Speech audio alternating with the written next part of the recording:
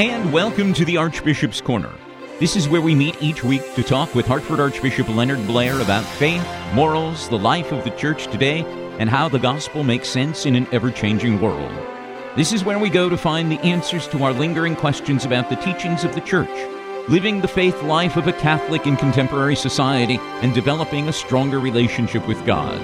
I'm Father John Gatsack, with many questions that you and I will ask Archbishop Blair as he responds to what matters to you in the Archbishop's Corner. We need to learn to take God at His word. Sounds easy enough, huh? Especially when it's smooth sailing. But in the midst of a storm, even the disciples of Jesus needed a reminder. On one occasion, He told them, "Let us go over to the other side." They did. En route to the other side of the Sea of Galilee, however, their boat encountered a furious squall. The sky opened and buckets of water fell, and waves threatened to overturn the boat. The disciples turned to Jesus and found Him sound asleep. They screamed, "Don't you care if we drown?"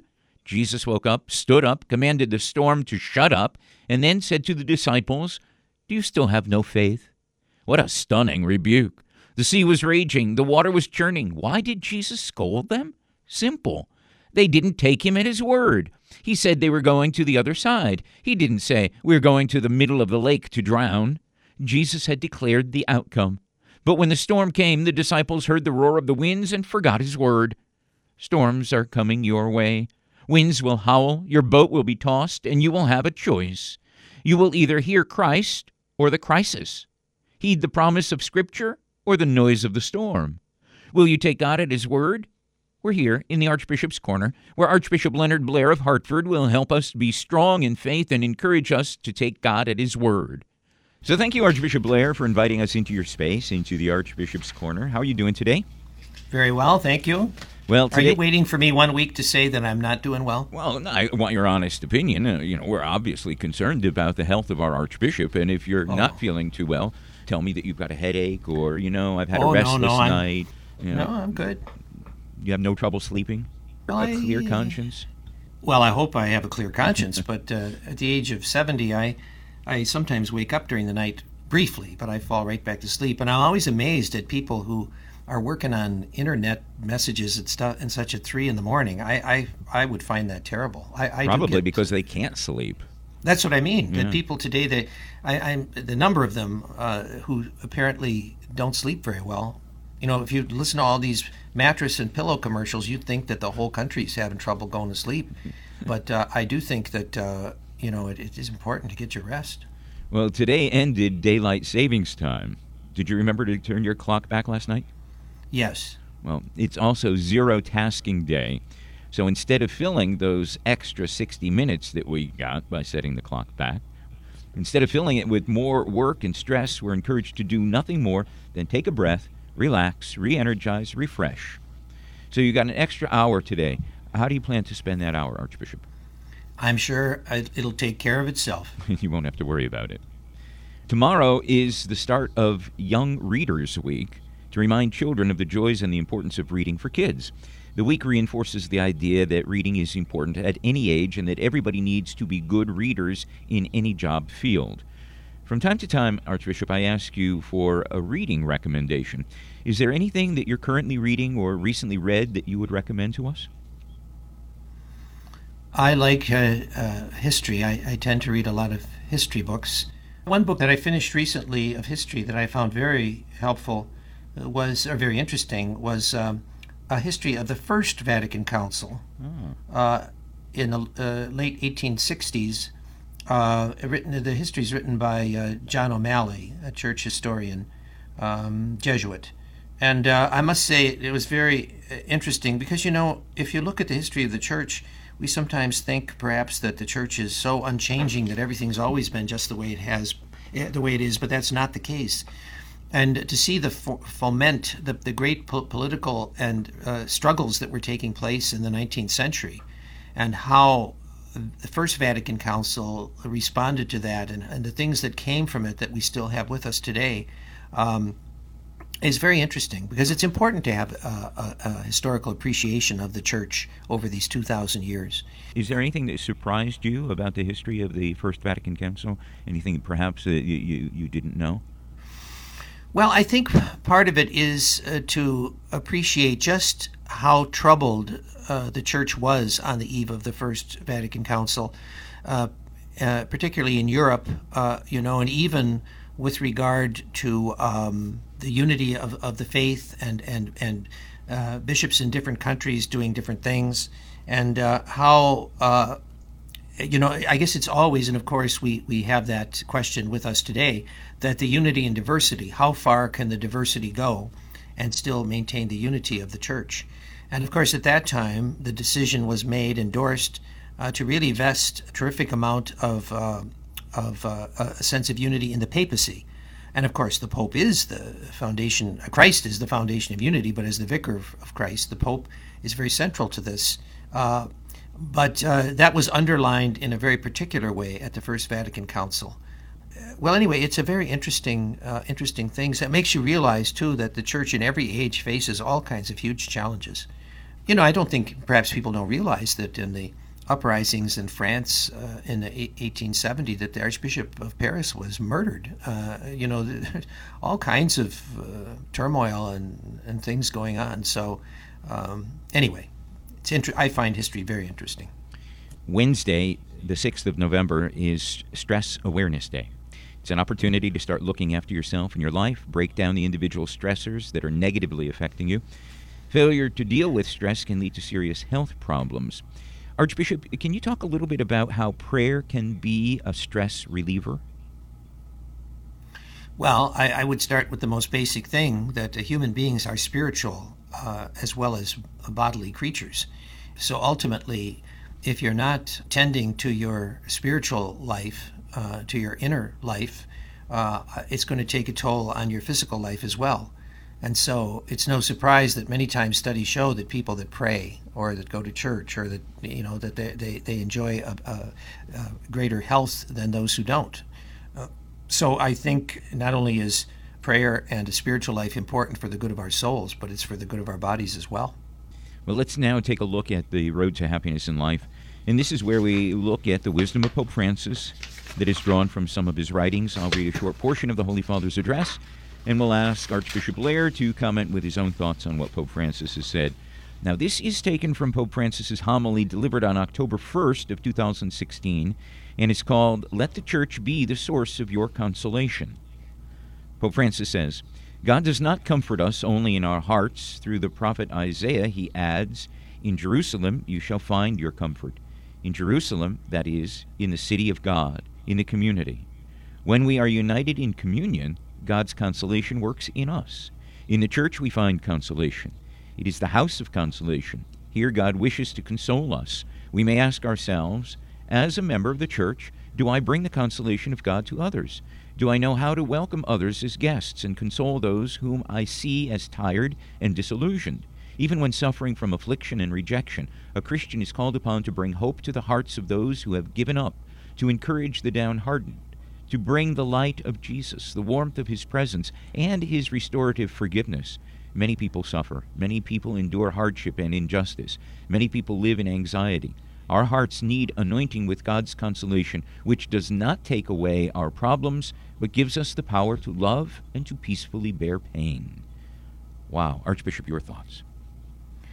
Well, yes, consolation, and I guess the Pope likes the word accompaniment, that one of the expressions, a principal expression of charity, is to accompany people in their needs and in their sufferings and in their trials and tribulations, to accompany one another, but particularly those in any kind of trouble. So that's very profound. And of course, as he talks about the house of consolation, I think of Our Lady of Consolation, the Blessed Mother, also as the Church's first and most perfect member, being for us also a consolation today. When I was Bishop of Toledo, the National Shrine of Our Lady of Consolation is in Cary, Ohio. And I remember the beautiful statue of Our Lady, in Latin it says, Consolatrix Afflictorum, the consoler of the afflicted, inscribed at the base of that statue. And, that's a very motherly thing, too, isn't it? Yeah. That Mary, the mother of the Church and our mother. So she is also a very great example to us of what Pope Francis is saying. What one thinks of Mary at the foot of the cross, being afflicted herself, and yet receiving John as her son, and he receiving her as his mother. The whole notion of consolation is very, very important, and it's part of the charity of Christ and the fruit of faith. Because you can't console people if this world is just all there is, and death and suffering are meaningless and just come to an end. But consolation can be given because they're not the end, and because redemptive suffering is possible because of the cross, and that becomes our consolation and our strength. I liked what the Pope said. He said, even when suffering from affliction and rejection, a Christian is called upon to bring hope to the hearts of those who have given up. So even when we're the ones that are suffering from some type of rejection or affliction, some pain, we can still bring hope and consolation to others. Well, absolutely, yes. That's part of the charity of Christ that we are to live and express in our own lives. Let's take a look now at our gospel passage that we have for today on this 31st Sunday in Ordinary Time, the third day of November. Today's reading is from Luke's Gospel, the 19th chapter. After the gospel is dramatically presented, we'll talk with you, Archbishop, and ask for your thoughts. Jesus entered Jericho and was passing through. And there was a man named Zacchaeus. He was a chief tax collector and rich. He sought to see who Jesus was, but could not on account of the crowd, because he was small of stature. So he ran on ahead and climbed up into a sycamore tree to see him, for he was to pass that way. When Jesus came to the place, he looked up and said to him, Zacchaeus, make haste and come down, for I must stay at your house today. So he made haste and came down and received him joyfully. When the crowd saw it, they all murmured, He has gone in to be the guest of a man who is a sinner.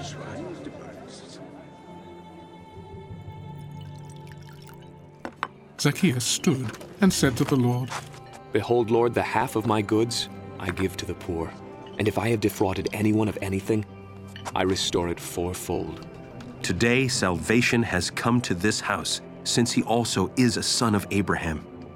For the Son of Man came to seek and to save the lost. Archbishop, what should we take away as a life lesson from this particular gospel? Well, again, it repeats the theme we heard for the Sunday gospel last week, and that is that Jesus has come to call sinners. Here's somebody who is a sinner, but he knows that in his heart of hearts, Jesus appeals to him. There's something about Jesus that he needs to see and he needs to experience. And I think this is true. If a person is honest with himself or herself living in sin, now it's possible for a person to reject God. It's possible for a person to reject forgiveness and redemption. But, we have to believe that every person in their heart of hearts really, especially if they have God distant from them or have done evil things, that somehow they can recognize that this is not the right path and that they need redemption. And Christ is the Redeemer. So Zacchaeus has this wonderful experience by encountering Christ of, recognizing his need to change and the possibility that through this Jesus it's possible to be redeemed. And so he does. He makes this pledge to do what's right, and Jesus says that Jesus has come to seek and save what was lost, and that's what happens. And it continues to happen today. I'm wondering what it was that propelled Zacchaeus to want to see Jesus so badly that he climbed the tree to see him. Now, if we could only bottle some of that stuff so that people know that they can see Jesus, meet heart to heart with Jesus at every Mass today. The Eucharist makes him personally present to us, not only to see him, but to be fed and to be nourished by his very body and blood. And to hear him in the gospel. The thing is that we have to remember, too, that all of this is under grace. It's a doctrine of the faith that even our desire to do this is not entirely our own. It is prompted by grace, that God's grace is there, and that God's grace extends to people to do this. But not everybody accepts it. As Jesus says, if you have a hardened heart, or you choose to be blind, remain blind, then, well, so be it. But God's grace is always there, prompting us and inviting us to do something different. People are so critical sometimes, quick to jump to conclusions. He has gone to stay at the house of a sinner, they say. Now, 21st century people haven't changed that much from first century people. We've always been judgmental, quick to condemn others. Oh, how could he go to the house of a sinner? Archbishop, your thoughts on that? Well, I think that lesson or that warning applies particularly to those of us who do practice the faith, who try, to live a virtuous life. That's not to say, of course, the problem in our society today is we're afraid to call a sin, and research has shown that people today reject the idea of hating the sin but loving the sinner. That doesn't convince people today. They don't find that appealing. And the great challenge for us is to find out how we can translate that or live it in a way that people can respond to, because sin is sin, and we do have to confront it, but we have to do it with mercy and love and an invitation to repentance, as Jesus did. But it's very hard today. So there's two extremes. One is being kind of self-righteous and condemning sinners, but the other extreme is becoming kind of indifferent to sin and saying, who's to say what's right and wrong, that kind of thing. So the truth is really neither of those extremes. Jesus says the Son of Man has come to seek and to save what was lost. That was his mission, to seek and to save what was lost. Shouldn't that be the mission of the church today as well? And the mission of Christ's priests, seeking out to save the lost, the broken, the alienated? Well, obviously, yes, that's at the heart of it. That's a beautiful mission. But you notice Jesus says to save what was lost. Uh-huh. In other words, Zacchaeus, if you hadn't converted, if you hadn't had a change of heart and repented of what you've done, if you hadn't opened your heart to me, you would be lost. So the choice is very stark here. It's a matter of eternal life and death. Well, we've got several questions that have been submitted by our listeners, so let's take a look at some of those questions.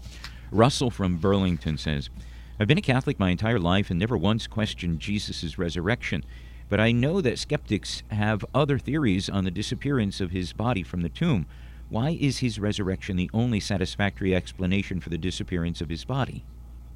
Well, Russell, if Christ, as St. Paul says, if Christ is not risen from the dead, our faith is in vain, because the whole redemption and recreation of the human destiny and of the world really hinges on this, that death is truly overcome. And so St. Paul says if he's not risen from the dead, then we're all just going to die. And in other words, you have to be very careful. I think what's underlying what I'm saying is that in the ancient church there were heresies that claimed, and we see this today in these movements, they're called Gnostic, where they talk about some kind of spiritual realm that's detached from the reality of the physical world, of the created body, etc. But that is not Christianity. Christianity is based on the fact that death, the reality of death, is overcome by life, and that even in this physical body, Christ is truly risen from the dead.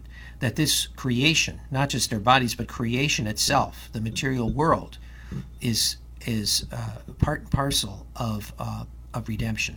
And I think that makes all the difference in the world, because otherwise we can spiritualize it into some kind of strange, detached thing that's removed from the reality of creation.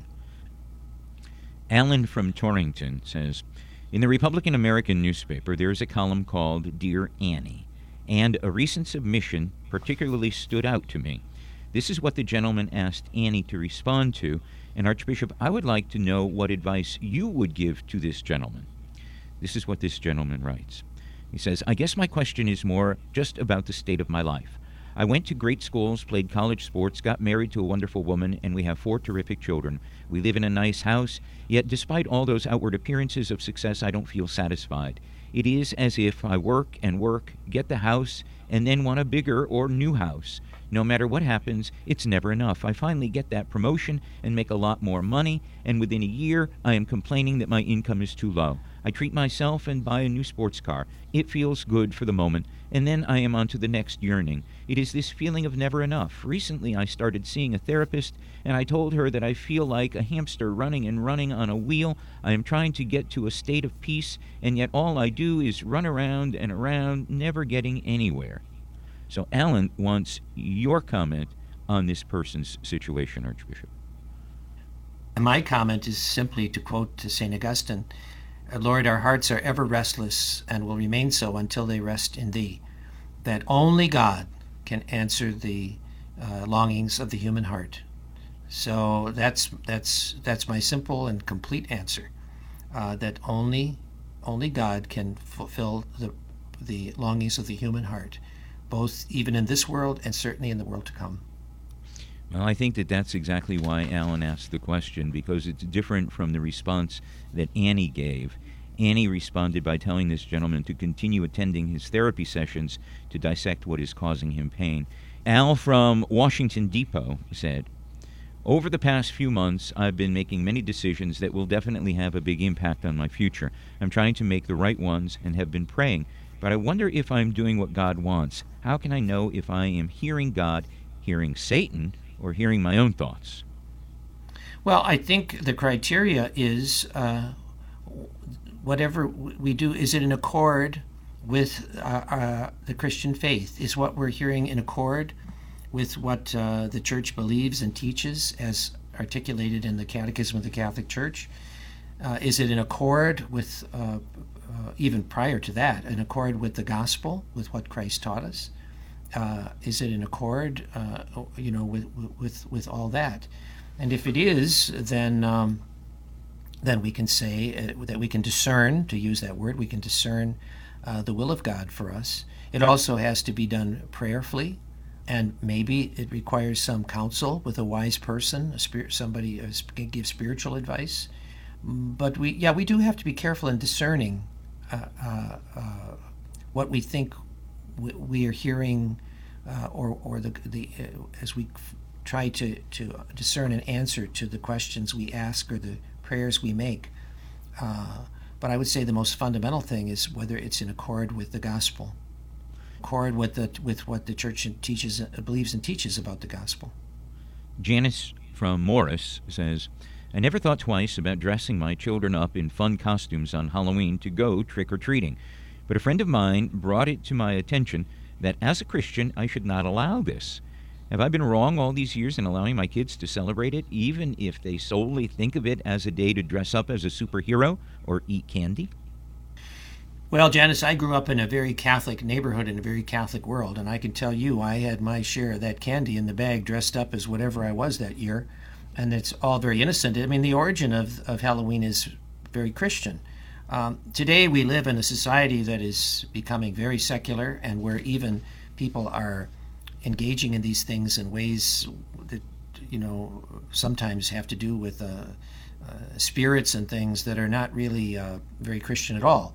But I'd like to think that's still a marginal, peripheral thing. It never occurred to me that there's anything wrong with going out trick-or-treating in a costume, as long as your kids understand this in the context of your Catholic faith and All Saints' Day, All Souls' Day, and they don't engage in anything or encourage anything that would be contrary to the faith. That's the best answer I can give. Maybe things have gotten further out of hand than I realize about these kinds of things. I do think that making such a huge deal of Halloween I wonder sometimes if that's so healthy. It's one day, and it's mainly for kids, and it's to go get yourself some candy. Meg from Waterbury says, last week at my aunt's funeral, my cousin gave a beautiful eulogy where I learned a lot of new things about my aunt. One thing that particularly stood out to me was that she never swore a day in her life. It shocked me because most everyone I know swears, and I'm guilty of doing it myself. I also work in a school where I hear students swear all the time. How big of a sin is it to curse? In today's modern world, it seems that it's much more normal to swear than not to.